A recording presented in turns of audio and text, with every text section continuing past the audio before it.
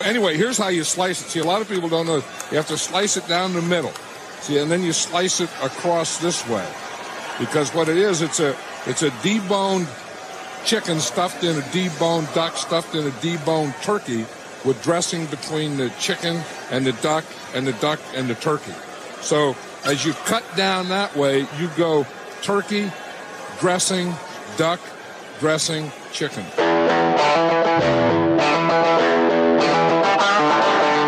Welcome to Extra Points. Now here's your host, Cousin Sal, and his good pals, Dave Dameshek and Martin Weiss. All right, welcome to the Extra Points podcast. Cousin Sal, come do it on Wednesday morning. Spaghetti and meatballs, fiddling with the knobs. Babyface Joel Solomon producing this mess, and joining me, as always, my dear pals, Dave Dameshek, Martin Weiss. We made it. We're midweek. The New Year's coming. Lots of big football games coming up. You can win money, or you can win a free hat. One that I'm wearing. Martin, you haven't won yet. Sheck has one. The gold hat. Extra Points. Extrapoints.com/arcade. Want to give props to Michael Bledecki, who won week 16 with 13 right in the Pick'em contest. The prop quiz was won by Brad Heyman. Now, this Brad Heyman fella has popped up a bunch of times here, Martin. This is your best bet, I think, at winning a gold hat. Enter the prop quiz contest and just get it right. Just get 7 right, and you'll do it. Come on, do you not want a gold hat? No, I've been trying. I've been putting forth my best effort, my right foot forward, but I just think that, Sal, maybe hats, I don't know, maybe we should come up with some type of upside down hat to help Dameshek with his beard deficiency going forward. No. He's already got the hat. I don't know. Sheck shaved. He cut his hair. He shaved. He's not happy with either result, but I think it'll straighten out in the next couple of days. It's not me who's unhappy with it. It's those closest to me that are issuing negative opinions so far. But listen. Well, I'm born anew. Getting a head start on where everybody's going to be a week from now. New Year's resolutions and all that. That's right. I made a mistake. I'll say this. I just watched that movie, Don't Look Up. And Dave, when you have your glasses on, you kind of look like a scientist that is telling us about an impending doom that nobody's listening to. Like with their shaved face, because it's kind of like stubble as opposed to sounding that. The 4 or 5 nicest things. Yeah. I saw Spider-Man. He's reminding me a little of Doc Octopus, really. But I don't know. We can go on and on. So extrapoints.com/arcade, free to play games. A golden hat awaits you if you do well in these contests. Mike Bledecki, Brad Heyman are winners for week 16. Hey, John Madden died. Did you guys hear about this? I did, and I'm stunned. By the way, above everything else, it's one of those events that, boy, as significant as he was to any football fan really of any age, almost literally, as people keep talking about from the video game stuff, a lot of the younger people know him from that and that alone in the broadcast booth. And if you're old enough, you actually remember him working the sideline with the Raiders. But still, man, I guess I didn't know how influential and iconic he was, right? I mean, does it strike you that, man, I guess it didn't really register that he is held up as maybe the most significant figure in pro football, or one? It people feels are saying like he's it's on not that even Mount an Rushmore argument kind of thing. Yeah, they're saying not even most influential broadcaster, most influential figure in NFL history. Now, Martin, you don't remember John Madden. You're way too young to remember him. No, what were you I remember. So I just recently watched the All Madden documentary put out by Fox, and so I actually I watched it yesterday earlier in the day, and I was like, wow, that was fortuitous. But when I was watching it, you think it was an inside job? You think that something happened because they want to get more eyeballs on the reruns? Yeah. Interesting. Tom Rinaldi, he's up to that type of shiesty stuff, as we all know. Of course. No, just joking. But no, I remembered hearing Michaels and Madden and hearing when Chris McAllister brought it out from 109 yards. I didn't realize that was John Madden on the call, but I remember watching the play happen. And I realize now, part of the reason why, as I got older in high school and in college, where I felt like the level of, I don't know, foolish pride to think that I could have conversations with people who played football and stuff like that. It's because I'd be watching TV and I'd be saying exactly what the color commentator would say 3 seconds after me. And I realized that part of the reason why that pisses me off watching the documentaries, because John Madden was talking about the offensive linemen and so on. Like last night's Saints game was terrible, or Monday night Saints game was terrible. But like by the end of the game, they're not talking about anything that's happening in the game still, or I'm not entertained by. I'm not trying to take shots at the guys on. It just made me think. It's like, wow, like Madden would have been talking about, well, look at what they're doing on this defensive possession or this, that, and the third. Like, this is why Ian Book it looks like he's never played football before, as opposed to what a tough day for the rookie. Yeah. Well, Shaq, let's go over this. Why is he? I think, like, let's go over every sector of the population, of the football population. I think he's very relatable just to fans because he's big and disheveled, like most Americans. He's loud and opinionated, but passionate and smart when it came to football. So there you got the fans there. Obviously, the younger fans. He brought a ton of younger fans to the game. Would someone have invented a video game with football that caught on if it wasn't for him? Probably. But it's Madden lending his voice and the booms and everything else. And the telestrator is very underrated that telestrator worked. I mean, coaches for many, many years have been doing the chalkboard talk. And he brought it to network television and it worked. I'm trying to think fellow coaches. The fellow coaches may be, I brought this up, but the fellow coaches indirectly should probably be mad at him because of the video game. Like Bruce Arians' grandson understands cover 2 better than Bruce Arians, right? So it's very strange. Like all these people, all of that, and the players loved them, and other coaches loved them, and fans, and I don't know. It brings it all together. It was reminiscent to me yesterday of Norm Macdonald's death, where people just send clips all day back and forth, and you see how revered this guy was, and that's how you do it these days with clips and memories of everything he did and everything how he lent himself to the game in a positive way, right? Yeah, and you mentioned Norm Macdonald, and also last night your pal, a guy who I knew just a little bit, who was really a delightful guy and hysterical, was Super Dave. Oh yeah. His documentary aired on HBO, and so it struck me that. So he has a documentary, 2 years or so, I guess, after he died. And John Madden got to watch his documentary 3 days before he died. Incredible. That makes John Madden the big winner here. And I really, I don't know how we make this so, but boy, I know people always say that, look, hug your little ones tight. You don't know, every day is a gift and all that kind of stuff. But really, we got to start celebrating people who need to be celebrated while they're still around to hear the celebration. Yeah. The recurring theme of the Super Dave documentary is, man, he would have loved this documentary about him. Who wouldn't? Yeah. For John Madden to get at the end of his run here of 50 years in the zeitgeist, to get to see the impact he had on so many people, I'm sure was gratifying to him in his final days. And we need to do a better job of that. And to go back to the very beginning. Just to that point real quick, our buddy Adam Carolla says that all the time. Everyone's like, why are you making these documentaries on NASCAR drivers and, Paul Newman and all these guys, and it's like he's like, I don't know, because they die and then the stories are gone. Like, sit them down and have them tell the stories, and they're compelling and it's great. It's like, yeah, that's really tough to argue with. Yeah, not to get too existential about it, but last Christmas I gave to both of my parents the gift of every week they journal into they're sent a question about some element of their life, and then they scratch out the details of it, and it's essentially now, a year later, a book. It's being now put into book form. It's basically that they've been forced into writing their autobiography, so we have that recorded, do it on video or otherwise. Great. And that transcends just this iconic football guy, but everybody should do that for future generations. But yeah, to bring it kind of full circle, I guess, when Madden entered the zeitgeist, what's fascinating to me about him is I'm sure he was very popular in the East Bay, coaching the Raiders, and they win the world's championship and all that.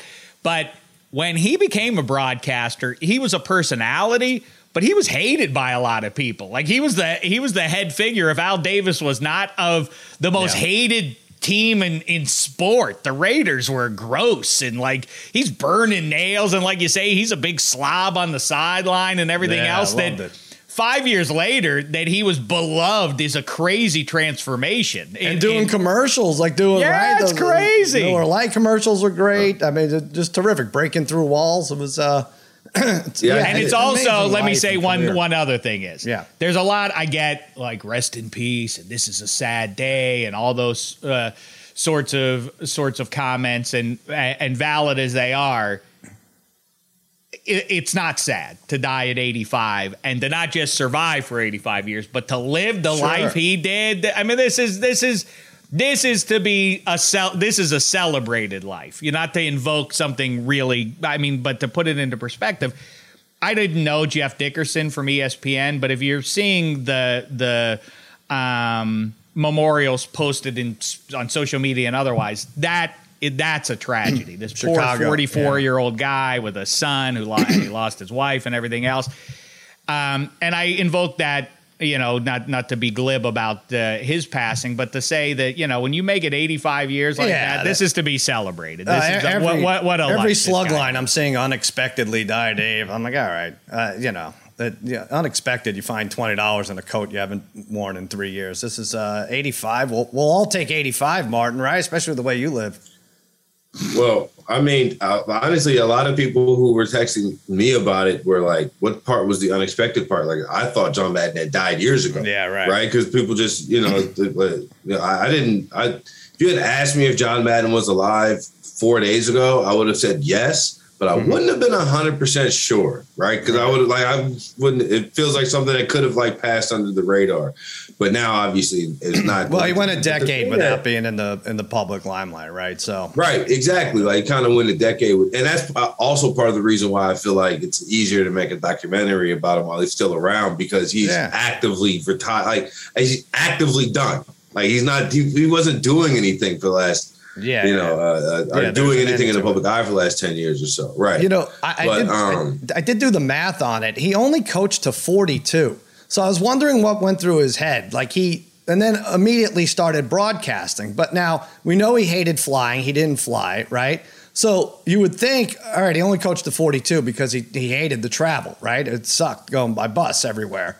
But no, then he takes on broadcasting and ends up basically having the same schedule. And, they talked to Summerall years ago, and he's like, yeah, he was a mess that first day in the booth when he tried it, because claustrophobia was his thing. That's why he didn't like flying. That's why he didn't like being stuck in a small broadcast booth. But it is very strange, right? At 42, many of the coaches start at 42 at this point. I mean, Gruden should have ended at 42. If Gruden was 57. By the way, tough year for Frank Caliendo. Gruden and Madden. It's rough. We're thinking about you, Frank. That's going to be. I don't want to say his name and rile up Dave's anger, but a certain person that I also know from work was sequestered with them during the Super Bowl IX run, and he said that the reason why Madden retired early, quote unquote, for a coach after 10 years, because he essentially loved his players too much. Like, Tom Landry kept his players at an arm's length, knowing that, eventually I'm going to have to cut you or separate myself from you or make the tough decision to bench this guy or whatever. But I think that's the thing that's underrated about Madden is I did not know before John Gruden that the person who had the most coach, the youngest, winningest coach was John Madden for up to 100 wins or whatever. He bailed out early. His numbers. I mean, but his stats, I think going into the Super Bowl, he was 83, 27, and 7 or something like that. And I think he finished 103, 30. His winning percentage is off the charts. Yeah. 5 AFC championships in a row with 1 Super Bowl. And then he who else? I don't know the football history well enough to know, but how many other people in 10 years have coached over 10 Hall of Famers? Yeah, 103, 32, and 7, 759 win percentage, highest in the NFL amongst coaches with at least 100 games. Yeah. When you talk about the coaching decade of his, go back, like Sal mentioned there, and dig up on YouTube or otherwise. I'm sure you'll see a fair amount of them over the next few days here, and watch the documentary if you can find it too. But there's nothing better for a football fan than Madden plus Al Davis and all the characters with those Raiders and the Steelers that they're playing at the time and their stories about those games. I mean, they play each other in the Immaculate Reception game is the start of the I guess. Why don't we go give him a win for that? Let's give him 104, okay, 31, and 7. That's the right thing to do. Yeah. It is. His stories about that game and, arguing with the referees and his insistence and Al Davis's that the referees knew it on the field, but they couldn't reverse it because there weren't enough cops to protect the referees to get out of Three River Stadium if they overturned the Immaculate Reception. I mean, they're hysterical stuff that sound like pro wrestling kind of stories, and icing down the sidelines allegedly before the 75 title game. And they play each other in 74 and they play each other in 76 when they finally get over the hump, Madden and company, and they go and they vanquish the Vikings. And at the time that was a big deal because the Raiders story to that point was, boy, always really good, but can't get over the hump. And then finally they do get over the hump. And I mean, that decade now stands as, his winning percentage is, he still has the most wins. It's kind of hard to believe, has the most wins among any Raiders coaches ever. But his stories from his coaching days. And then don't leave out what the other thing I'll say about Madden is, as we celebrate, man, 3 distinct phases: coach, and then broadcaster, and then video game guy. What about the light beer commercials? Forget the tough actin' Tinactin jazz. Very the funny. Miller Lite commercials are the greatest series of commercials in the history of people, and he was the number one feature of that great ad campaign that went for years, and breaking through walls and everything else. That propelled him really into being a more lovable broadcaster. He hosted SNL, for God's sakes, in 1982. You know what else he did? I was thinking about it. Right now there's hundreds of idiots like us who just go after the game however we want. But Madden made fun of the game like in a respectful way, right? Like he could point out the sweat on the offensive lineman's ass, and he could point out what's going on the sideline with the Gatorade buckets and everything, and he could laugh at just about anything that's a little weird about the game. He would take it, but just do it in a funny and respectful way, and that not like, just shut up already. I don't know. Did you catch that too? Like I just feel like that's a tough line to straddle these days, and he did it very well.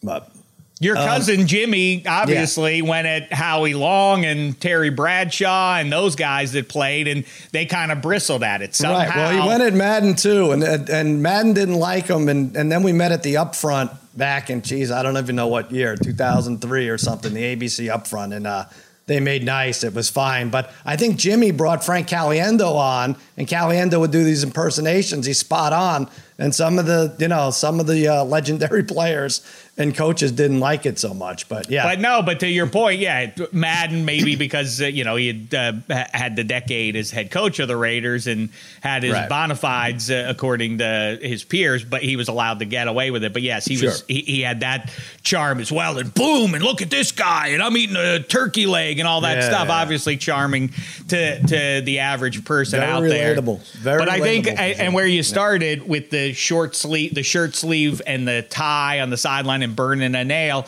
much as I said, whatever that was 3-4 years ago, like, hey, Wade Phillips, if you get to the Super Bowl, dress like Bum Phillips, honor your father that way. Somebody said it on social media, and I 100% support this. Maybe just in the pregame. For real, wouldn't it be cool? Maybe it's asking too much, but all 32 head coaches, just in the pregame, in the hour before, just come out dressed like Madden, burn a nail, put it out on the field, and then go back and put on your stuff. That would be a nice think they'd homage. probably rather he had passed in September, and it's frigid temperatures now. But I know what you're saying. Yeah, that would be nice. All right, well, listen, we have a lot to talk about. We have the Week 17 games. There's 2 weeks left now. Week 17 games are going to hit the big ones. We're going to talk about the College Football Championship. But let's take a break real quick.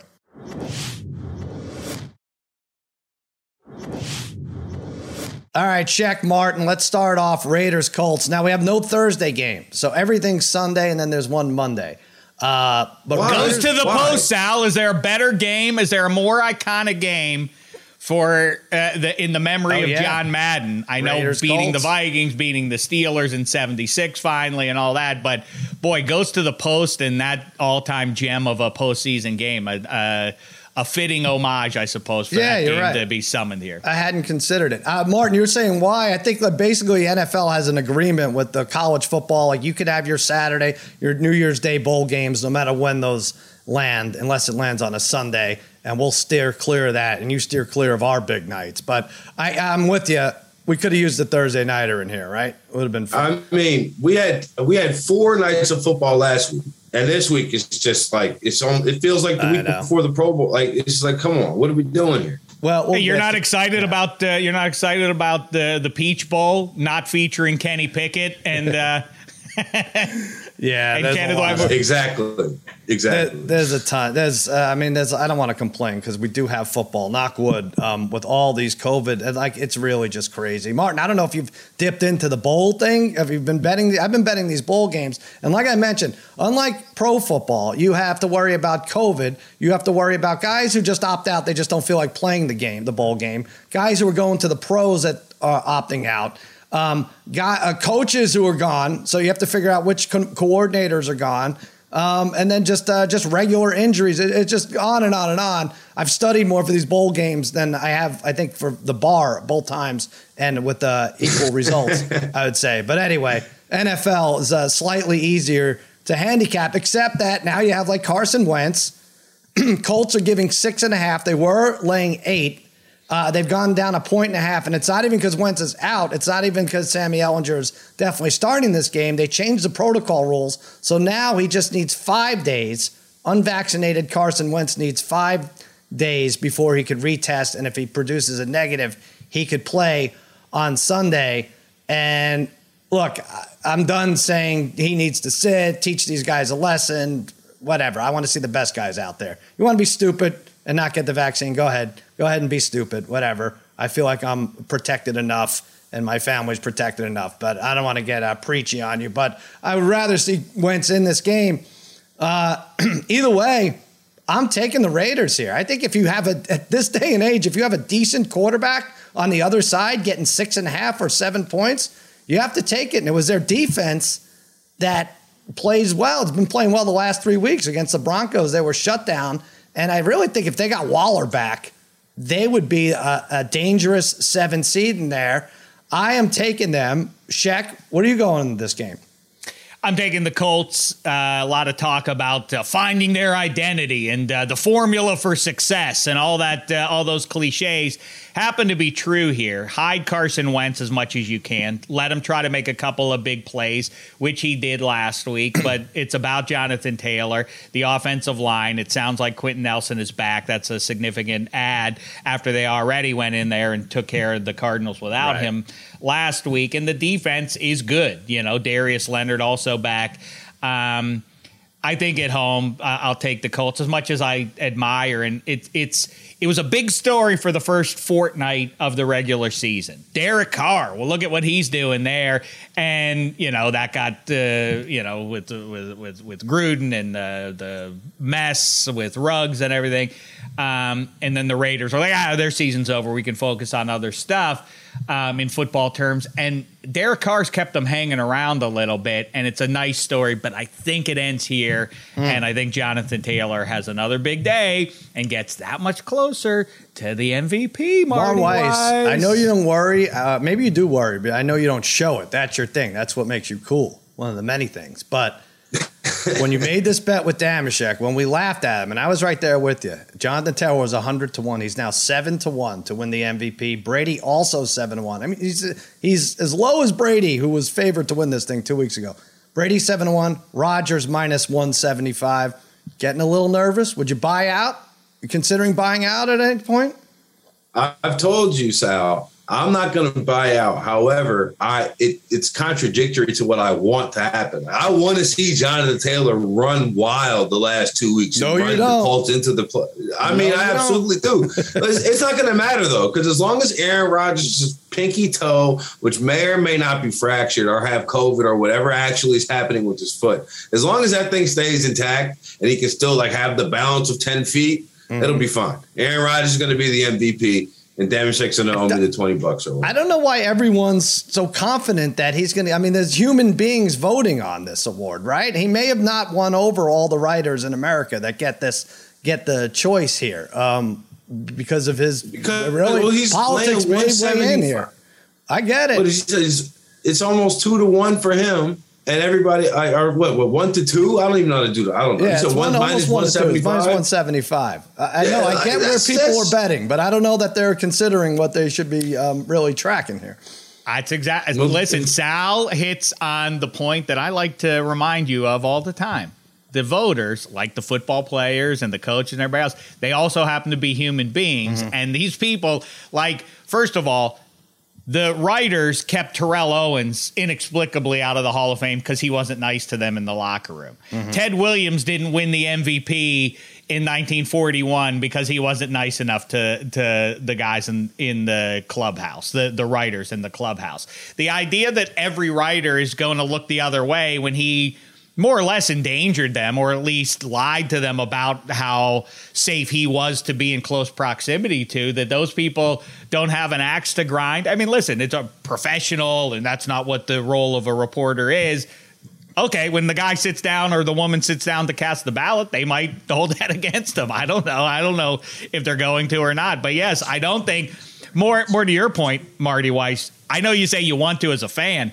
Jonathan Taylor, I don't know what's going to be. What if he runs for 225 on the Raiders and gets them that much closer, and the Titans lose this week, and then all of a sudden it's like, I can't believe it. Look at what the Colts did on the back of Jonathan Taylor. Right. And Aaron Rodgers had a so-so game this week, and or maybe threw 2 picks or whatever. If those things go to happen at the same time, it's plausible. Well, here's what I'll say. Visibility has a lot to do with this. And the Colts had 2 Saturday games in a row. That is true. Jonathan Taylor was good, but he rips off a 40-yard run, and then they kind of bottle him up. Not his fault. The offensive linemen were out. Arizona got smart, stacked the box a little, couldn't finish off the game. But it was I don't want to say a ho-hum Jonathan Taylor performance. Still had over triple digits. But Aaron Rodgers plays Sunday night. Aaron Rodgers plays Sunday night against the Vikings. If he puts up 3 touchdowns or 4 touchdowns, I think it's probably over. Then even the ones that weren't going to vote for him are like, what are we holding on to here? I think that's huge. The biggest concern that I have about Jonathan Taylor is if Carson Wentz doesn't play on was it Saturday or Sunday, whatever game game is, Sunday, because then like we've seen the last couple of teams, like when you have these quarterbacks and we don't know who they are, like I'm done betting on quarterbacks I've never seen before. Like I was it's so rough. Got drunk off a 4-minute drive, 4-minute offense of Ian Book to end the half against Miami, and that's the last one I'll ever do. I can't go back sight unseen. That was terrible. That would make me think that they're just going to feed JT. But if Wentz can play, and there's any moment where, Wentz completes like that big third and long, somebody would be like, Carson Wentz, player of the game. And It's going to be like, I just see that happening. It's quarterback league. Like I think the Colts are going to win this game, but I don't think they cover. I think it's close. All right. So you have the Raiders. I have the Raiders plus the points. Check is Colts minus 6.5. That went down from 8. Still Wentz's status up in the air. Let's hit some more games. Chiefs and Bengals. Sheck, I know. I think it's tough for me. I all of a sudden have an AFC North bias against them, and it's your fault. It really is all your fault. Chiefs are laying 5.5. That went up. It opened at 3. Now 5.5 against the Bengals. It's weird. We talk about how crazy this year has been. Oh, it's wild. It's unpredictable. The teams in the AFC Championship last year, Chiefs and Bills, are the odds-on favorite to win the AFC, if you go by FanDuel's numbers. The teams that were in the NFC Championship, Packers and Bucks, are the odds-on favorite right there in the NFC to win the championship. I'm going Chiefs, laying the number. I think they're back. I think they're right. I think this Bengals team is a little bit full of crap. I love Burrow. He's good. He's going to be great. But that 525 he put up against the Ravens, who suited up like 14 defenders, is a little weird. That's not the Bengals team I think we see this week or in the playoffs. They're probably the best in the AFC North, but it's because nobody has any players left, Shaq. But you like the Bengals getting points. I do, and when the Chiefs come to mind, so too does Jeff Schwartz, their celebrity advocate out there talking on social media and otherwise. I thought it was Eric Stonestreet. Am I getting my no, plump it's Jeff fans? Schwartz. No, it's mixed Mitchell. up? Okay. It's Mitchell Schwartz's older, less successful brother. Right. No, he's when you mentioned the bowl games, I do have to go back there. Listen to him. He should be your North Star. He has the math figured out. He's putting big wagers on these things. He's saying Utah is the bet of bowl season. It's these SEC teams are 0-4 now in bowl games. These SEC teams play because it means more, but now that it doesn't mean anything, now they lay down. Utah's playing Ohio State. Right, but point is Utah, this is a signature game for the program, and so they're going to show up desperate to win, whereas Ohio State's kind of like, wait, we ain't in the Final Four? What the hell? This is a lost season. And they got all the 3 or 4 pros sitting out too. Right. Yeah. So to his favorite pro football team, the Kansas City Chiefs, Jeff Schwartz. Yes, they're good, but I just disagree with you. Once again, we're looking at the same stuff, Sal, and coming away with different opinions on it. I like this Bengals team a lot. They're flawed, but so is every other team in pro football this year. And as you point to, the usual suspects are there. Look, the Cowboys are ruling their division. The Packers are running away with theirs. The Bucs are going to win theirs. And the Bills are contender. And it's the same teams that you would have expected. And as the Cardinals go down, the Bengals are the one newcomer to the mix here. And I don't want to make too big a deal about it, but I love that swagger, chip on the shoulder kind of thing of Joe Burrow. I love that it rose up in a spot where they suddenly felt at halftime like we should put this Broncos team away. But then the Broncos take the lead in the third quarter, and it's like, uh-oh, now here comes the test for a team that considers itself a contender. And Burrow throws it to Tyler Boyd. They take the lead, and that's that. Then on top of that, after beating the Pittsburgh Steelers, the bully of the division, twice and hammering them at that, for the Ravens to talk stuff and for Burrow to hang it on them like that and be like, too bad. I don't feel bad about doing that at all. There's something about that swagger. It's one thing to want to win. It was a bullying a team that barely showed up. I think that's what you want if you're the Cincinnati Bengals. I think if you're a fan of theirs, if you've been in the organization for 5 or 10 years, and all the look at the Browns. Look northeast if you're a Cincinnati fan, and think about how fraudulent that's ended up being. Although, if we talk about the Browns later on, that team, they killed they still Cincinnati. might get it. They crushed it. I will say, and they still have a chance. But I love what that Burrow swagger is for that particular team. I buy it. I like it. I think it travels. In this case, it's the Chiefs traveling to them. I think there's going to be a shootout. I think that Burrow can trade shots with Mahomes. Those two offenses can go back and forth if it comes to that. Give me the Bengals on the money line. Whoa. They're my pup of the week. Oh, pup of the week. All right. Well, all right. We'll get to that in a second. I probably should have mentioned mine earlier, but first of all, I would say I'm sticking by this. Don't bet the AFC North until the last week. It's not going to be decided because I think the Chiefs win this game. And then you don't want the Bengals at minus 240 in week 18, right? Against the Browns. They'd play the Browns, right? You got the Browns at 5-1. You got the Ravens at 6-1. I don't know. You want to take a chance on some of these big guns. The Ravens 6-1, Steelers 12-1. You won't see those odds next week, probably. One of them will likely be out of it. But I don't know. I say you're crazy with the COVID and everything else to take any futures bet. What are you saying, Martin, for this game? Well, I already had a futures bet on the Bengals. Remember when you had us look at the AFC North odds? I had my future bet on the Bengals a long time ago. They were a nice Baltimore plus. Well, Baltimore plus 360 to miss the playoffs feels like, I don't know what it is right now, but I feel like it's got to be much. At that point, they hadn't had 2 failed 2-point conversions to lose 2 games. Mm-hmm.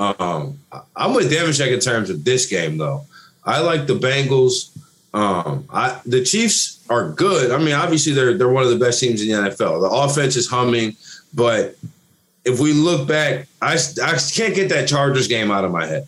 And I know that it's not the most recent game as they played because they just played the Steelers, but the Steelers they weren't going to be able to hold up offensively with whatever Kansas City could do, right? So maybe they could score 10 points, maybe they could score 17. But we had a good idea that the Chiefs should hang 35 40 on that Pittsburgh defense. Just after a while, just 3-and-out versus offense, right? Ben Roethlisberger's too many 3-and-outs. So on. This is how the game goes. But all those fourth down conversions, all those failed fourth down conversions against Los Angeles, still sticking in my head, especially watching LA just go and lose to Houston, right? So disgusting. I mean, so much. You do kind of got to. Poor kid. But I mean, I lost on it too. Yeah, it was stupid team. Brutal Your thing. stupid Chargers. We're not going to talk about them, Shaq. But my God, the terrible, awful. That's the one you whiffed on the most, and I've had bad ones too. But the worst run defense in the league, where Rex Burkhead. I mean, that the Texans had over 100 yards rushing midway through the third quarter. That's not my worst call because disgusting. I'm sure I've had much worse calls, but not owed to that. I don't know. That one is right up there among the most inexplicable results of the entire season. Well, not even inexplicable, because they're going to end up with the season win total what the Vegas and FanDuel and everybody else had them at. But for God's sakes, their defense should be better. And I can't believe it. That's what's keeping them out of the playoffs potentially. All right, let's move on. No, they're going. They're going to the playoffs, and they're going to be scary once they get there. I don't know if they beat the Raiders. I don't know if they beat the Raiders next week. Rams, Ravens. We're not getting out of the North just yet. Rams 3.5-point favorite at Baltimore. I like the Rams here. I think they've gotten to a spot where it doesn't even matter what Stafford does. I mean, in the playoffs it'll matter, but 3 interceptions, they still win. They get a defensive touchdown, or actually it was a kick return for a touchdown. The defense is playing well. I don't know what the Ravens are going to offer at quarterback. I don't even know if Josh Johnson is worse than Lamar Jackson at this point, this year's version of Lamar Jackson. Ravens, I've said it before, Harbaugh, they've gone different ways. Once the one Harbaugh beat Ohio State, then the other one's calling for 2-point conversions. They're not matching up. I feel bad for this team. They seem to have 40 guys with COVID every single week. They should play the games on Tuesday. I would love for Roger Goodell to explain to me what moves a game. Is it importance of a game? Is it a quarterback situation? Is it number? Is there a number of COVID play? I just would love to know why. After watching the Saints play on Monday night, the only reason I could think of is TV contracts, because the games that got moved to Tuesday were both supposed to be 1:00 on Fox. Yeah. So but Monday Night Football can't happen on Tuesday. That definitely has something to do with it. That's the only logical thing I can think of what it would have to be.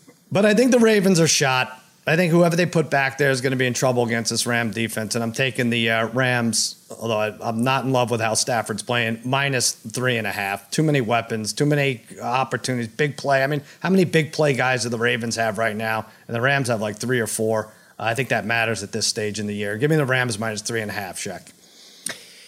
I'm going to take the Rams, but man, this is for me in terms of dollars, kind of a stay away, because this is their last stand. The Ravens, they somehow are right there for a wild card and conceivably even the division.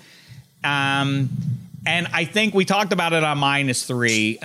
Kevin Hench brought up, and I think he's right. You look at it 3 different ways. If it's Lamar Jackson, I like the Rams. And if it's Josh Johnson, I like the Rams. But if it's Ty Huntley, I think I like the Ravens. I think that's so crazy. You might be right, but it's just so nuts to think about things that way.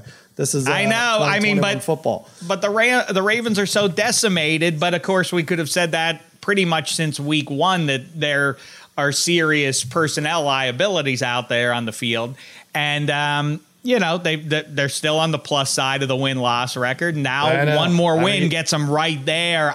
You think Jalen Ramsey's afraid of Ty Huntley? Like, I don't know why. But I get it.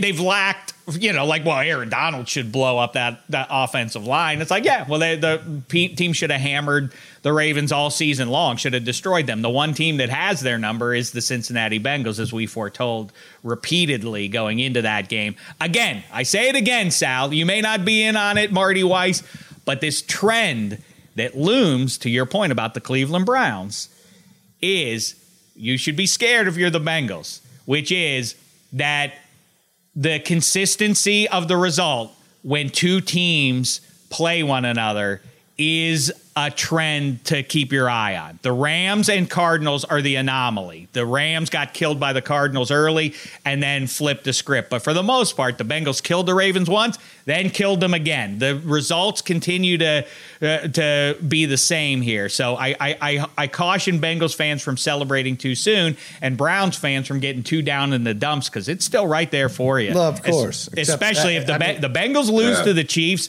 Oh, my God, the gravity of that game on Monday night in Heinz Field makes me sick already, and I don't think I'll even be able to watch it. That's going to be fun. All right, so you're taking the Rams. I'm taking the Rams. Martin. Yeah, I think the Ravens are the ultimate get-right spot right now. I think that they played the last 4 games previous to the Bengals were all within like 5-point margins, lost them all in close games, or lost 2 of them on the 2-point conversion, whatever, their last stand was last week against Cincinnati. That was Wink Martindale talking shit about Joe Burrow and his gold jacket. They're not quite fitting for him yet. Well, he's now almost 3 yards away from setting NFL records against Baltimore. I think that the Ravens, I know they're supposed to be a proud franchise, and but Dave's been saying it all year. Even though he just was talking all this platitude about a Todd Hundley start, said he might like the Ravens. But just because they're wearing purple and black doesn't mean they're still playing defense over there.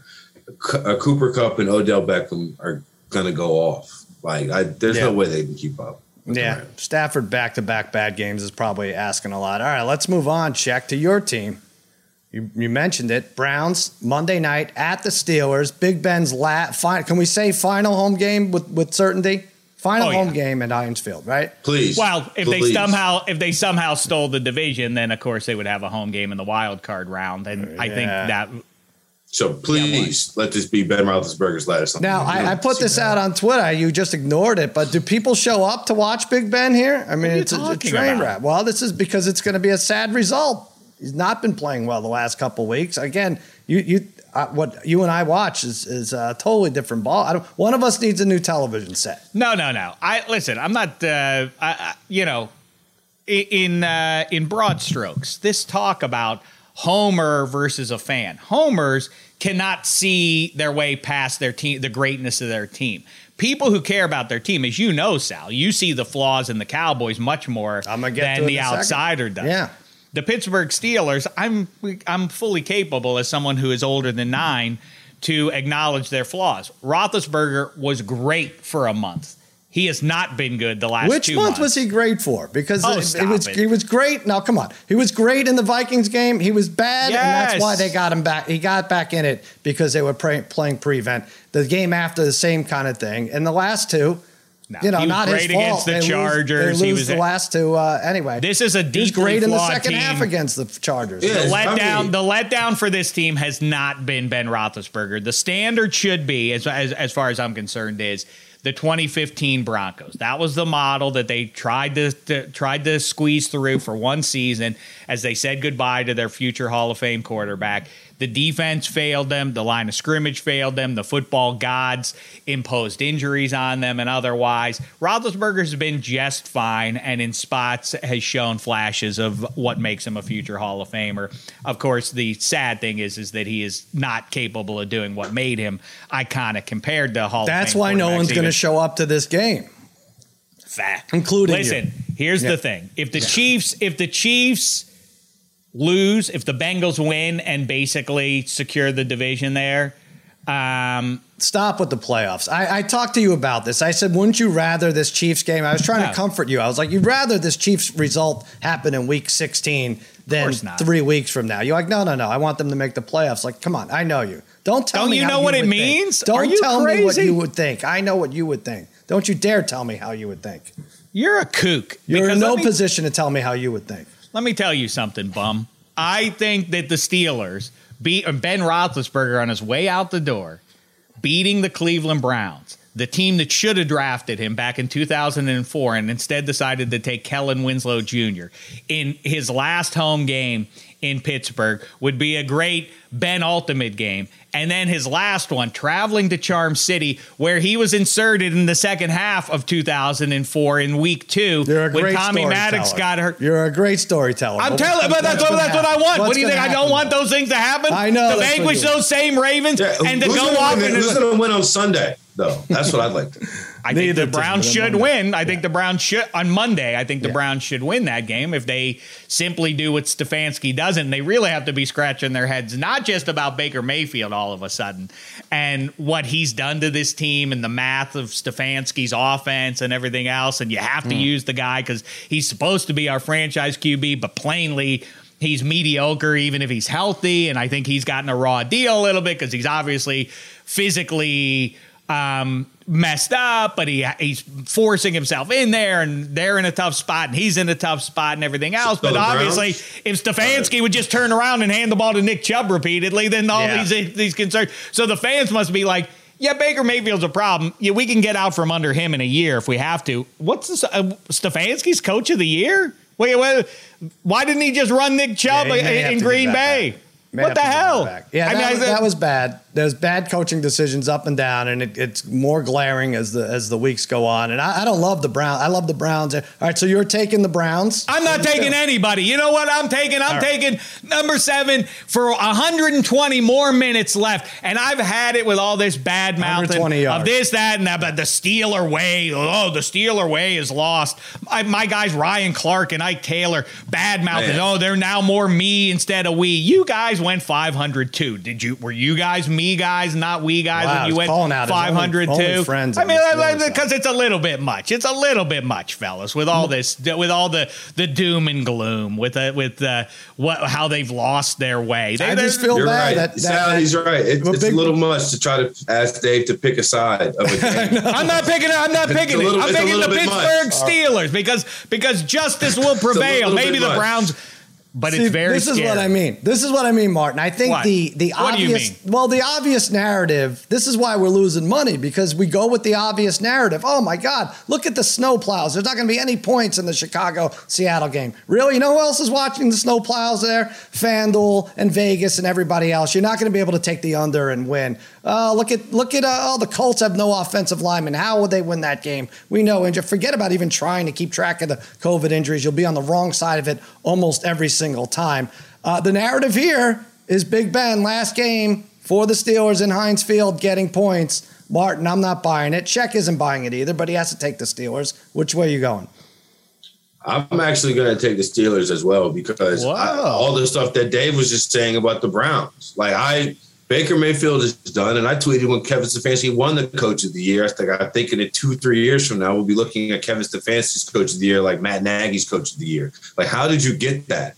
What happened there? Because that game on Christmas Day was evident. They could have beaten the Packers if they just turned around and handed the ball to Nick Chubb. They suck too. Joe Burrow, that should be the only thing Joe Burrow says. Like, yeah, I look good because every other quarterback in this division sucks. I'm sorry. That's just how it is. Like I think the Browns are terrible, and I think that I don't think that they're in.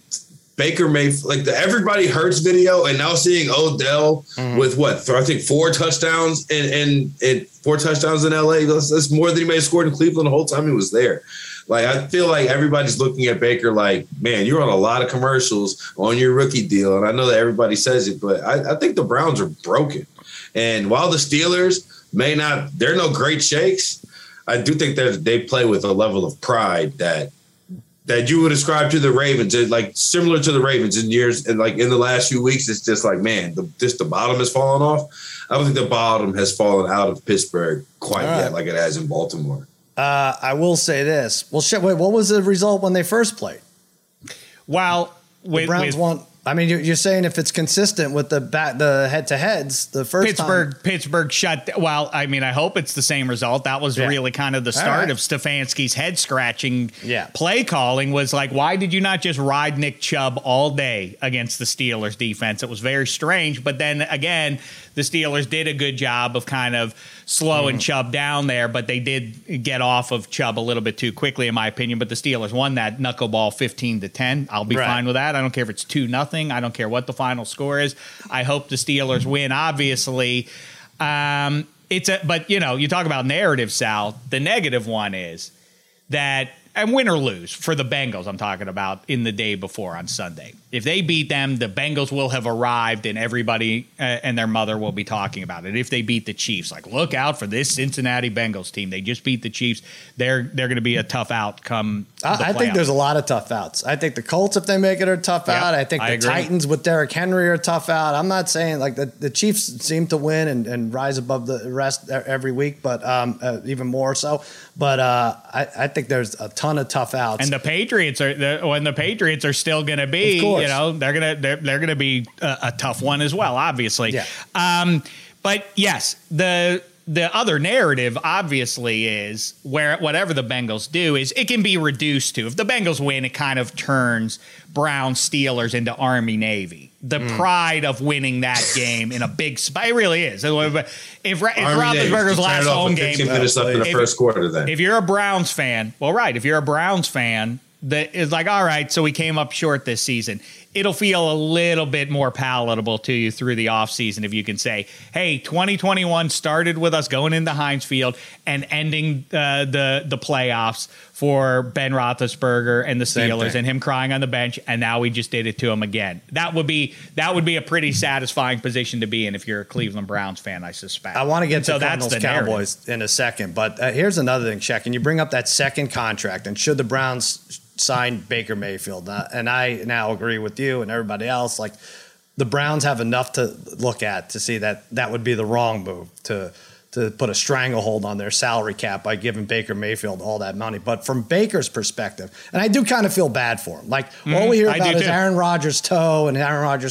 Oh, how is he doing it on this toe? Baker has huge, he torn labrums. He's got big injuries. Like, he's got a big belt on his arm that hangs out from under his pads. It's insane, but it's for that reason that his agent or somebody, or the wife who seems to be very influential, she just said, hey, sweetheart, let's sit out this season. We have a better shot at someone taking a chance with us, not having seen injured Baker Mayfield or whatever. By the way, I never thought he was anything. I think he only had 2 or 3 good games last year, but he could have fooled people better if they sat out the last 10 weeks. Don't you think that would have been the better move? I know he's a competitor and guys don't think that way, but in hindsight, he really should have sat out the season. Probably would have been the same results. Browns not making the playoffs. But I think that would have been a better way. I agree, except for this, is if Case Keenum takes them to the playoffs, then the addition by subtraction vibe of taking him out would have. I think what Damashek says is on point. You look at the game they played with was it Nick Mullins who started at quarterback for the Browns 2 weeks ago? Yeah, and I mean, did that look incredibly different offensively than what we've seen from the Browns in the last 2 years? Not really. Right. I think that's why Baker Mayfield is trying to play through injury, because I think it's his only chance to stay in Cleveland.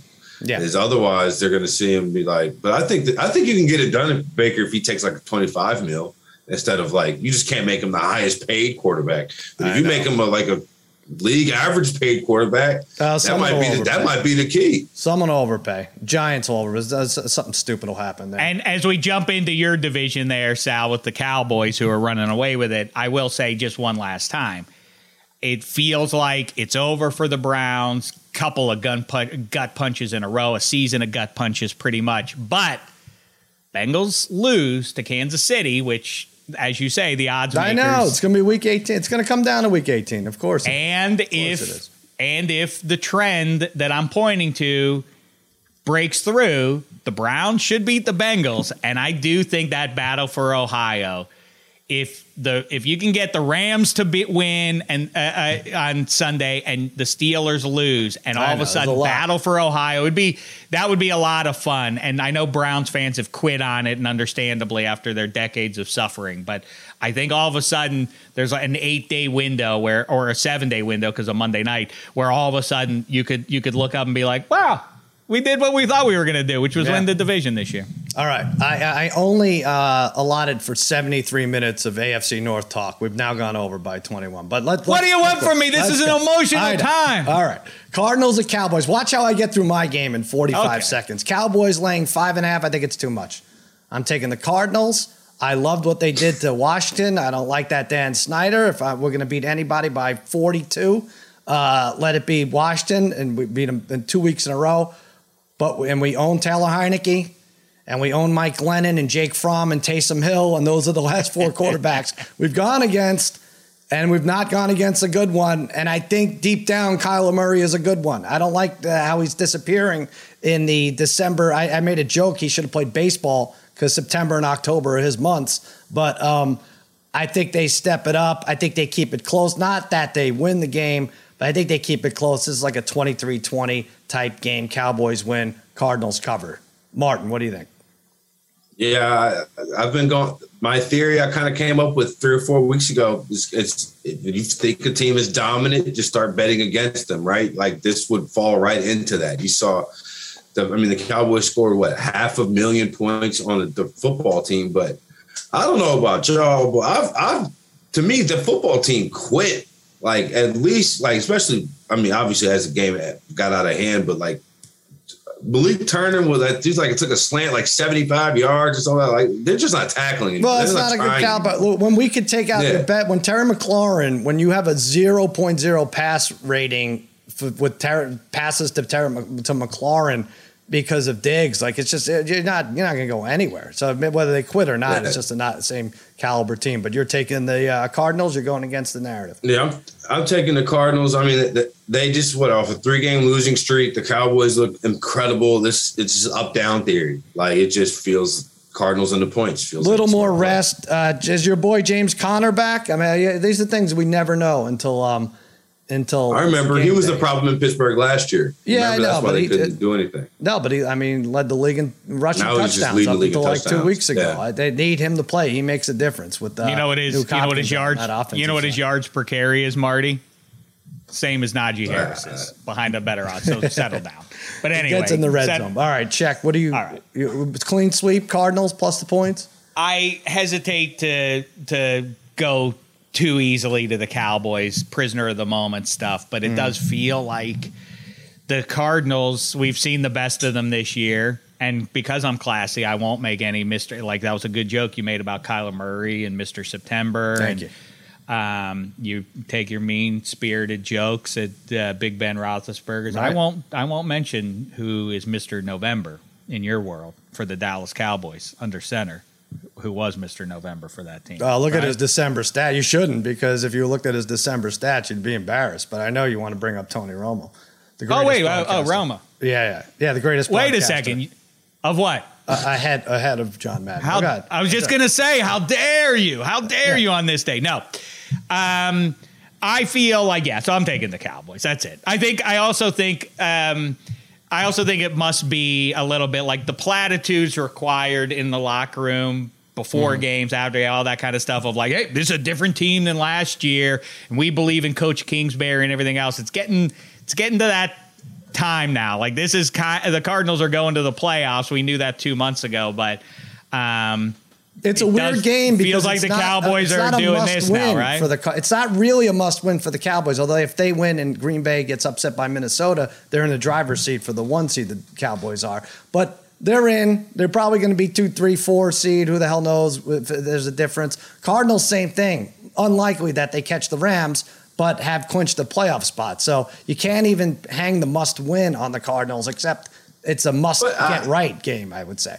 Yeah, I think that's what it is. I think the Cowboys need to win this game because they have a legitimate – I think if you can get a shot at that bye, you have to take it. Mm-hmm. And the Cardinals have to win a game just because how many games in a row are you going to lose, damn it? You've got to win. If you're supposed to be a contender in this thing, you're going to need more wins and losses, especially as it gets cold out. But it just doesn't make a difference, though. It's we got to win the game. I'm sure that's what Cliff Kingsbury. I'm sure that's what Kyler Murray. It's the same thing. You say I'm not picking on you for saying Washington quit because at some point maybe they did quit down 5 touchdowns. But it's that rhetoric that from the outside that it's this team doesn't want it and they're not respecting the standard that's been established for blank franchise or for this team. They don't practically have the pieces to do it. The Cardinals, it does feel like it's a coaching related thing here. It's not about 1-2 at the player level. It does feel like something scheme wise ain't all there, because this is a nasty trend going. Well, they got Meantime, an all-pro the Cowboys receiver out. They got their defense that's is a bottom right. 10 since Watt was stepped aside, right? So I mean, Right. it does make sense a little bit, but I don't know. I just watched Kyler Murray. I'm like, oh my God, that guy's great. What the hell is going on here? It's just one of the many things. Your eyes are playing tricks on you. All right, Shaq, you tipped your pup of the week. Who did you say? You said Bengals over Chiefs. Going with now, the we were Bengals. 3 for 3. We were 3 for 3. I think that's the first time that's happened since before even Thanksgiving, right? Who the hell did we even have, Martin? You and I had the Titans, right? That was Saturday. We had the Titans. Yeah, that was. We were technically 4 for 4, but 3 for 3 on the graph, because I wanted to give out a different one because you had given out the Titans as well. So I also said the Detroit. No, we weren't 4 for 4. No, the Lions covered. Lions. They didn't win. Come on, Martin. Don't do that to us. No, but the Lions covered. I was saying my pup covered. That's all right. Pup is to win the game. Shaq, you're going Bengals. Yeah. I am going the aforementioned Raiders. I think they step up and win. I actually think they're going to steal that 7 seed. You watch. You watch me be wrong. But I think they win Sunday against the Colts in honor of the great John Madden. Martin, we need a pup from you. I like the Bengals as well. I have them on here. I only have 2 options because I like the Bengals too, but I want to give somebody different than Dave. And it's going to be the Detroit Lions this week versus the Seahawks. Wow. What the hell? You picked the Lions. You picked the Lions 10 times this year as your pup of the week. Yeah, that's absolutely not true. It's a lot, Martin. I picked the Lions 4 times. 4 times as pup of the week. That's a lot to pick the Detroit Lions. And second by of the all, way, it's probably stupid to spend an hour talking about these Sunday games on a Wednesday, but you got to at least know the quarterback. As of Wednesday, you have to know, right? What about the Lions excites you now? At some point, it's going to sink in that they need to lose these games to get the number 1 pick, which they'll end up trading anyway. They're not going to get the number 1 pick. The Lions aren't getting the number 1 pick. The Lions are going to, first of all, they're going to win on Sunday. And it doesn't matter who the quarterback is. Jared Goff isn't good, neither is Tim Boyle. They should have won against the Falcons okay, great. last week. I'm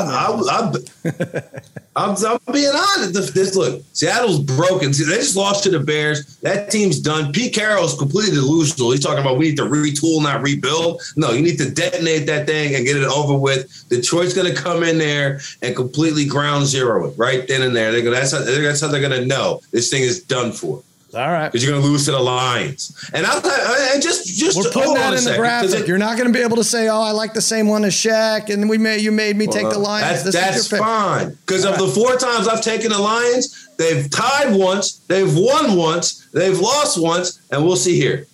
All right, that's you should break the tie with them. I'm not going to get on you there. All right, college football. This is wait a minute. I have one more thing to say about the Russell Wilson thing, because he's going to leave. And I think what's interesting versus Aaron Rodgers, probably at least if he goes to Denver, let's say Rodgers, Russell Wilson, all the teams that you would think, or a lot of the teams that are going to go after him, the Browns specifically, DC. I think the thing that's fun with the Browns is they could say, to your point earlier, Sal, about Baker Mayfield, you want Baker Mayfield for a year? You can control him. Yeah, he's under so we're not going to leave you I think there's something to the cupboard ain't bare. We're going to give you something back, Seattle, so that to ease the transition a little bit for you. And that's an extra carrot that we can throw your way if you give us Russell Wilson plus carrot. Well, you're right. Okay, all right. Bad point. But now listen to this. Here's what I think is going to happen. Everybody remembers Nick Foles, and it's like, oh, that never happens, that Nick Foles takes over for Carson Wentz, who's going for an MVP, and they won the Super Bowl. What? Here's Tony Romo comes out of nowhere, and all of a sudden that team catches fire. They put Ben Roethlisberger in, a team that wasn't supposed to be good in 2004, and they go 15-1. They don't lose till the title game. Here's a prediction for you. It's very good. Nobody's going to give a good goddamn with all these juicy games going on. The San Francisco 49ers are playing host to the lowly Houston Texans. They pulled a big upset, but of course, Make it your pick. They'll go back to form. No. I'm going the other way here. The 49ers and Trey Lance are about to become the big story for the next month. Watch this. Watch this. He needs time to learn. They won't even put him in for 3 packages a game. He's going in now. Jimmy G's got the bum hand or whatever he's got going for him. Trey Lance is going in, just like Colin Kaepernick went in for Alex Smith. This is it. He's had almost an entire season to get ready mentally and otherwise. They're about to.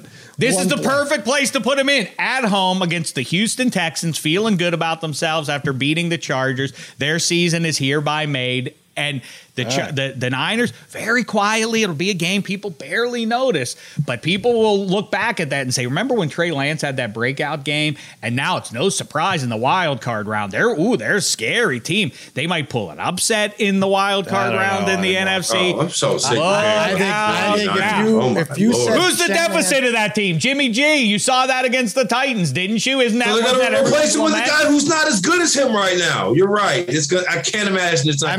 How about this? I'll take it a step further. If you put why'd they draft him 3rd overall if he's no good, Marty White? You hook Shanahan to a lie detector test, and he says he would take Trey Lance over Davis Mills. I'm not sure that thing doesn't go berserk. Honestly, I'm not. I don't even know why. I mean, to not make it in any packages the whole year, they couldn't find even a spot for him with no. Now they'll beat the Texans probably, or maybe not because I have them under 4.5 wins, and that's certainly somehow going to lose. Kaepernick was a project when the San Francisco 49ers took him. He needed to learn a little bit first, you see. So they put in Alex. Alex Smith before Alex Smith needed to let another project named Patrick Mahomes grow a little bit into the role.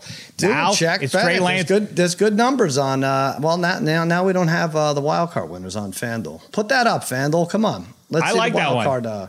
You watch. I mean, it's easy to do what you're doing, Marty Weiss, which is like, well, I haven't seen it, so I'm going to be a curmudgeon about it. No, I have seen him play. And when I saw him play, I saw why they went back to Jimmy G. That's what happened. You have to think the coaches have seen him play. That's one thing we have to say. All right. Let's get to college football. We have so much to get there. I want to do these 2 bowl games, the 2 semifinal games, and then I want to pick our extra point moment of the year, which I know is going to inspire 25 minutes of discussion. So let's get to it right now. Cincinnati, Alabama, 13.5.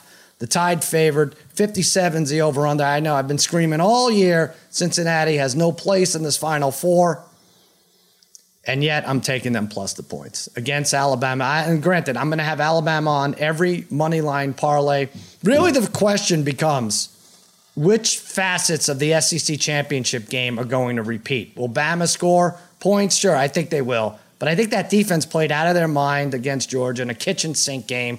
It's going to be tough to replicate. Since he played Georgia tough for most of that bowl game last year in the Peach Bowl, where both quarterbacks played, the Heisman jinx is no longer a thing. Bryce Young should be able to throw eventually against the Bearcats. But how about this for names, Shaq? All-American corners for Cincinnati. Ahmad Sauce Gardner and Kobe Bryant, C-O-B-Y, Bryant. That's their All-American corners. I think they shut down Alabama for most of the game, but then eventually Saban and his team, they get ready. Maybe you need they roll off some points. Desmond Ridder, maybe with a backdoor cover, 32-20, I see. But how about Sauce Gardner? That's a nice name, huh? Oh, saucy indeed. I love it. I'm going to go, I think you and I see it going similarly, except I think the margin of victory will be a little bit greater for Bama. I think that Cincy will leave this game feeling good about themselves. People like me who've advocated for, if you run the table, then you have to be in the Final Four. If you're Cincinnati or a team like that, I think that they will prove themselves.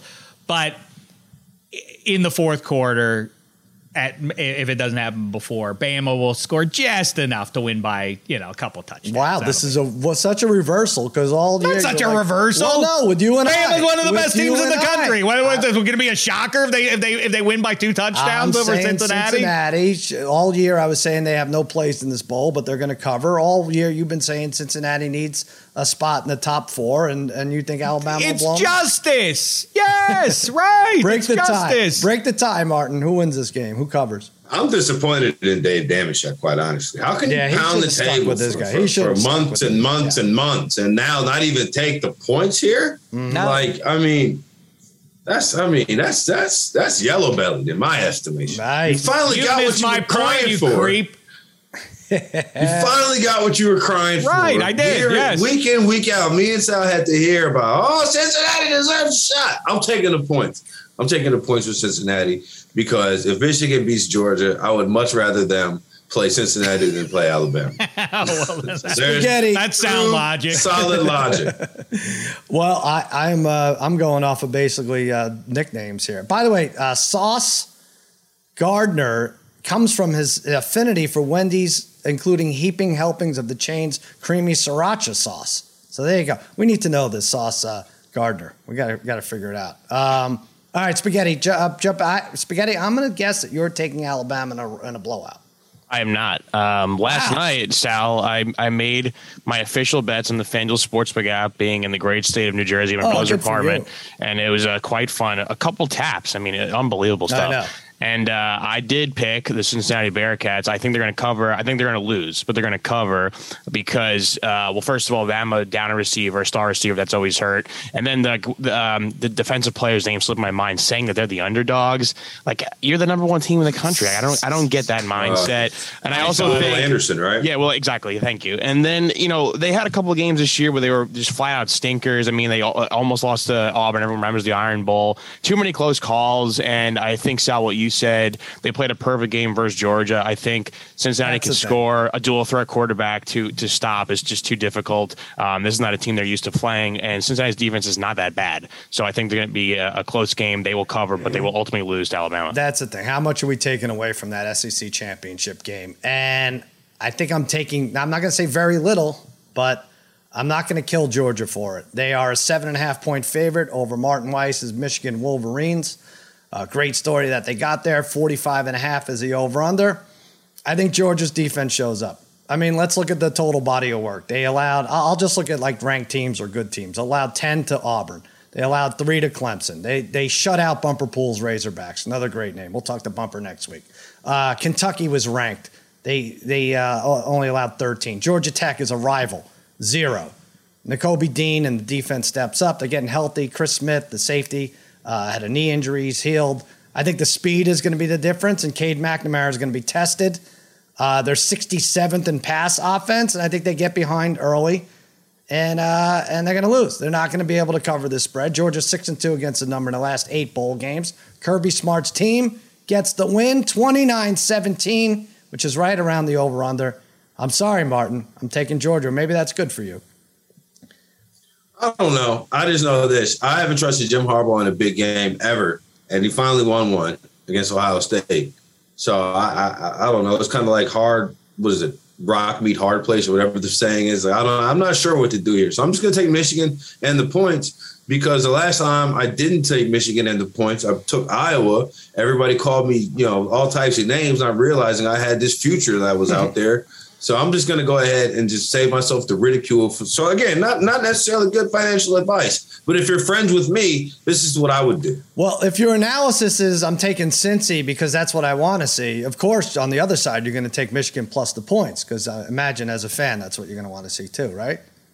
So Michigan, and I haven't been super dialed in, but I'll say, and I don't know, Spaghetti can correct me if I'm wrong as the resident college football expert that I lean to when it comes to this type of thing. But the Georgia team I saw play the last 2 games and the Michigan team I saw play the last 2 games feels like Michigan could beat them. Now, okay. I don't know the body of work, the whole time. I didn't watch them in September, but I'm saying from just the December games, feels like Michigan could beat that Georgia team. All right, Shaq, what do you think? I say speed wins. What do you say? Well, you just said it again. I was just about to repeat your breakthrough point there, which is speed. I think that Bama could run past the Georgia defense. I don't think Michigan's built to do that specifically to them, and and flip it the other way. Michigan, when they have the ball, Ohio State, obviously one of the powerhouse brands in college football. It was not a great defense in Columbus this year. It obviously is a great defense in Athens, Georgia this year. That's the difference. They'll be able to stop. Well, did you see what Harbaugh and company did? Did you see the way they trucked the Ohio State? They're not going to be able to do that to Georgia. I say Georgia wins by a couple of touchdowns here. All right. Spaghetti, go ahead. They don't let you bet both favorites and win in these games. They just don't. But what do you think? I did take Georgia in this one. I said way back when we were doing our futures draft that Georgia was the best team in the country. I like Georgia a lot. I think they're going to win the whole national championship.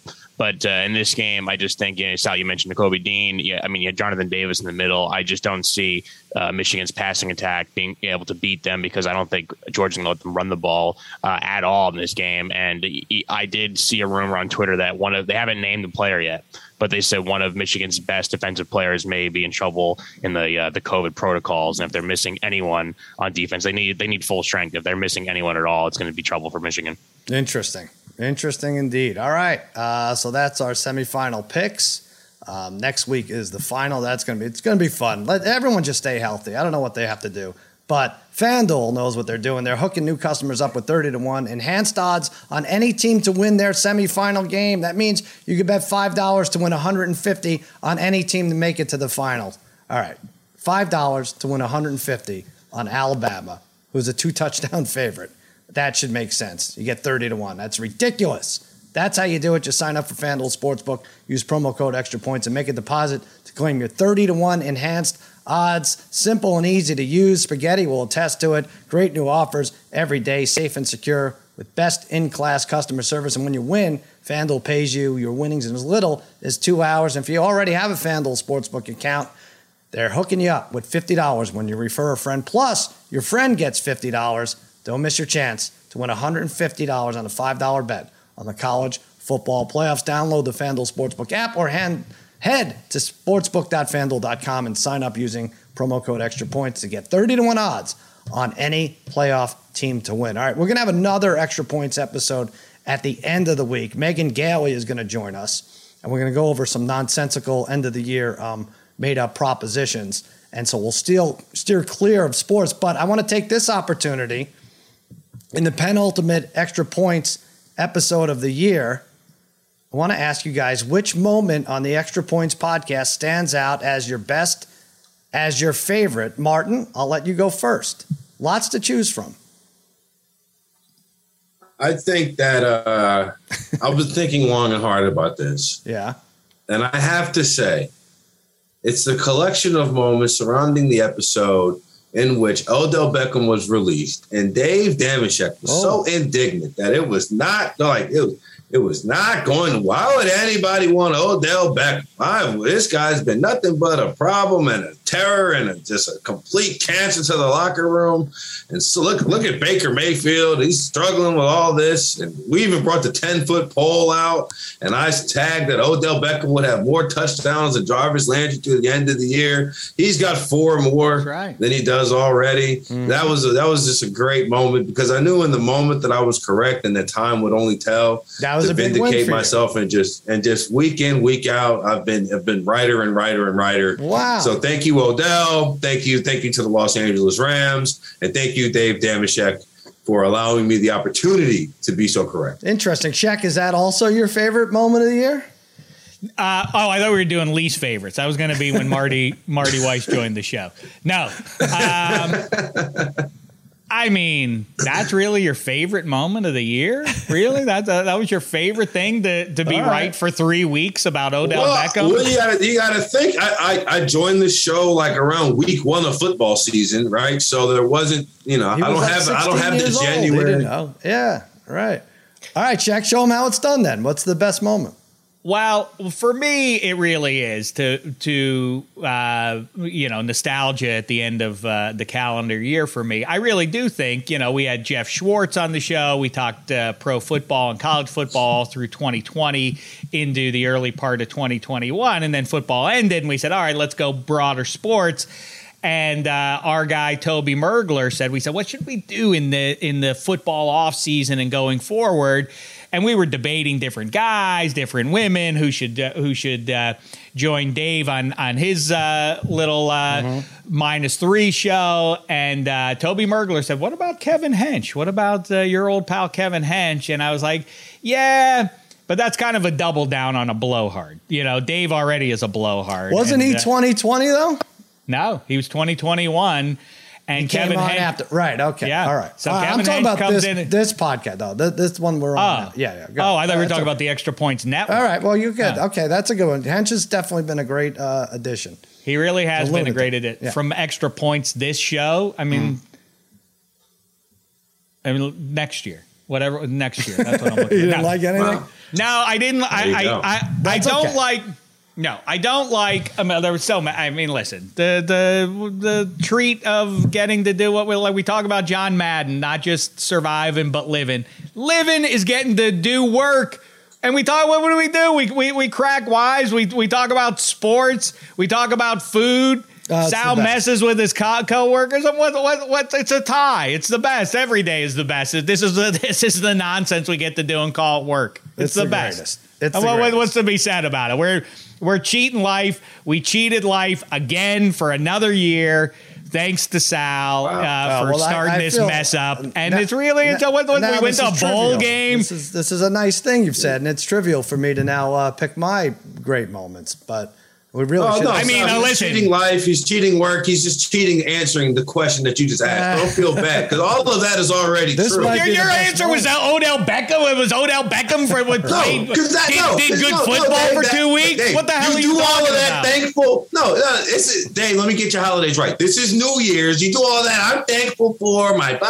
I and my know what boss, I'm and doing. That's Thanksgiving. That's Thanksgiving. I'll That's the hand holiday out you the talk about how Shecky thankful you are. Awards. All right. I'll hand out the Shecky Awards right before New Year's, and that's how you do the holidays right. They're not complete until you hear the important stuff like Fruit of the Year. Well, we'll But plug that. I mean, for sure. the ongoing soap opera with. I mean, it's sort of like football players talking about. It's like I don't miss the games. The games are great. The wins and losses, but it's the stuff. It's hanging out in the locker room. That's all. kind of it. It's the hanging out in the locker room, listening to the ongoing soap opera with Marty Weiss and various people we bump into in the hallways and everything. That's That's right. good times. Oh, that's going to play out too with Martin and the That's receptions. kind of the best. All right, I'm gonna actually pick something. I have two here. One of them was when Martin decided to take a shit while we were interviewing Dwight Freeney. That was pretty great. He stormed out of that. That was I one of my. was not gonna make it. You weren't gonna Not make it, gonna right? make Great. That was a lot of fun. The other, I have to say, is when we had Brady Quinn on, and Eddie Spaghetti and his entire family are huge Brady Quinn fans.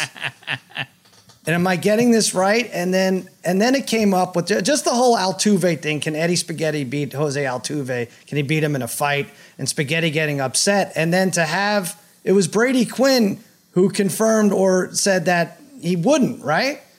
No, the Brady Quinn was actually got it nice wrong. to me. I got it wrong. It was Mangold. A few Mangold. weeks later. That was it. Mangold Yeah. thought it was weird that we had like a Mangold jersey that he gave to us, and then he was like, "Yeah, he would get That's killed by what a it was. 5'5" guy." So my family now is not. I told them this, and they're not a fan of Mangold anymore. And it led to Spaghetti. that's terrific. my new favorite. See, moment that's of why it's got to be the 2021. best because he said Nick Mangold said that Eddie Spaghetti couldn't beat Altuve in a fight, and it just set him off. And what a terrific that moment that was. By the way, Spaghetti on a separate text chain check was set off.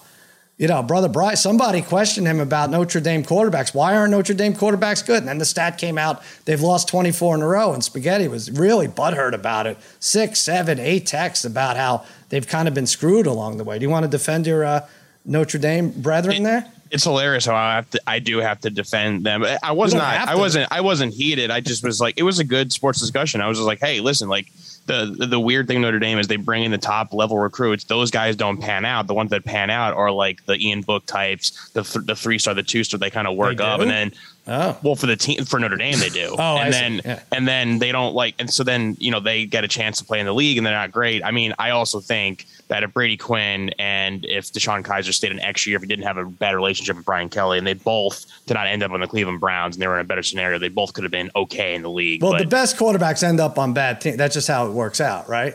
Right, but I think the Cleveland Browns These guys level were of taking bad rounds later. Yeah. the Browns level of bad Whoa. for that stretch was all time bad. There's bad teams that end up building a pretty good foundation and with young quarterbacks like the current Bengals, like they weren't great for a while. I mean, Right. they just got really screwed. But I never really bought into Jimmy Clausen. I never really they had Everett Golston, they had Malik Zaire. These guys weren't going to go to the league. Ian Book was a scrambler. But why who just is won. that? That is weird, isn't it? It's a storied franchise, Shaq. Bama Is for- there a reason? Ron Bama for a while Powlus didn't have quarterbacks either. It was only a recent thing where Saban started to recruit quarterbacks. If you look back at the Bama quarterbacks in the early part of this last decade, they're pretty brutal too. Well, Ron Powlus didn't work out, and what was the Brady Quinn was the last win? Was that right? 24 games ago? Yeah, it was. Did I get that right? And it was Larry against Keeley. Clausen, I think. I think that's the reason it happened. Or maybe I read that wrong. Wasn't that what happened? It was a Cleveland against Carolina? I don't know. It is just the best. It is just the best that the people like it's do as I say, not as I do kind of thing, the double standard of fandom and everything else that reveals itself over and over and over again on these various shows that we do. I just really enjoy it. We're not so distant. I see some people debating in media. If you're a reporter, is it okay to root for your team to win games? Like, oh, heaven forbid that you would ever root for a team. As we celebrate John Madden with beer and boom, and I eat turkey, and look at the sweat on that fat guy's uniform and everything else. That we're talking about sports, everybody. We're not talking about global politics here. It's fun. No, and this yet, is the most important. This is what's fun, and it's funny that Eddie Spaghetti, producer from Staten Island, kid, big Notre Dame fan, gets mad at pro football player Jeff Schwartz. He's like, he's too anti-Giants, and it pisses me off. That's and then Jeff Schwartz is like, what the hell with this guy? Why am I taking shit for? Why is he coming at me? And then Jeff Schwartz turns around and gives me shit because I badmouthed his Chiefs. What do you care if I don't like the Chiefs? If I don't think the Chiefs are good? But Jeff Schwartz gets mad at me, who's like, just the best. The endless circle of these things are really funny. We missed a bunch. What happened? You've filled up the chat here. What happened here? Oh, I mean, there's just so many, and that doesn't even include just recently Dave not taking Cincinnati after preaching how much they deserve to be there for 3 months. He won't even take the 2 touchdowns. All right. That's terrible. Yeah. But a great, all right, a great behind the scenes that is my favorite that no one even got to see is, our Dave. One day we weren't getting a good connection, and Eddie told him to unplug his router. And we all waited, and nothing. The connection never died. And Dave said, "What do you mean? I did it. I unplugged the router." And we found out that he unplugged a toaster. So there it is. Is that what it was? It was a toaster. God bless him. I love him. And also, the dog likes the joke. The dog likes that joke. Yeah. He's the best. He figures out a way to do it, whether it's recording from the airport or at McDonald's, and that's there why. There you go. Oh, by the way, that was a fun time with Matt Hasselbeck. I'm late for my flight, talking about Hasselbeck's career. Yeah, well, we'll have a lot more. And you're right, Spaghetti. Doing the shows in person at El Camp has been good. Getting off Zoom, even though we've done our last 6 podcasts on Zoom, because the office is we'll be back at it next week for sure. But now lots going on. Now lemon pepper parlay. There's a rumor we're going to have one this week. But who the hell knows? It's up to TJ Houshmandzadeh, Martin, you and him. You host Lemon Pepper Parlay. Rumors feel unsubstantiated. I don't know. Really? I wouldn't go to the timeline with that quite yet. But by the way, I have a Lemon Pepper Parlay shirt for you right here in my office. You go to the shop.arcade/extra points, something like that. Extra points. Hit the shop. I guess arcade doesn't figure into that equation at all. But yeah, Lemon Pepper Parlay. Shaq, you got your year end. You did something nice with Hench. That was fun earlier in the week. And you got your year end Jesus Christ. Some year, my New Year's resolution is to try to do a podcast that's less than He called you disorganized. Minutes. And Spaghetti didn't really have your back. No, I know. It was hurtful to be betrayed by both of those. But, both those fellows was mean-spirited. But I'll let bygones be bygones. Okay. His Hench was feeling sad about his Patriots. Spaghetti continues to feel bad about the Giants. But we'll settle all hash on the 31st Annual Shecky Awards coming at you. When, Spaghetti? On Thursday, though? Those will be out. That is as close to the end of the year as we can get there. We try to release it just before the ball drops in time. Beautiful. Square. And as I mentioned, there's going to be another Extra Points episode with Megan Gailey. We're going to talk about what do we got? What are the 3 things we're going to discuss? Well, we're going to play Cameo Over Under, which is a tremendous game. That's going to be fun. We're going to discuss Babyface. What are we discussing? Oh, who we should say goodbye, which old acquaintance we should say goodbye to in 2022. Well, how do you spend New Year's Eve? The best way to spend New Year's Eve. There's something else too. Who will Pete Davidson be dating? Oh, who will Pete Davidson be dating? Yeah, maybe Joel's dog. Who knows? You never even know. Against all odds, we have a couple more episodes coming up. We'll break down the college football semifinals, player prop sides, totals. Marty Weiss will pick the Lions again. Martin Weiss probably taking the Lions. Maybe that should be your New Year's resolution, Martin. Stay away from those Lions. Just a reminder to everyone out there, you may feel like underdogs. Please remember, you're all my favorites.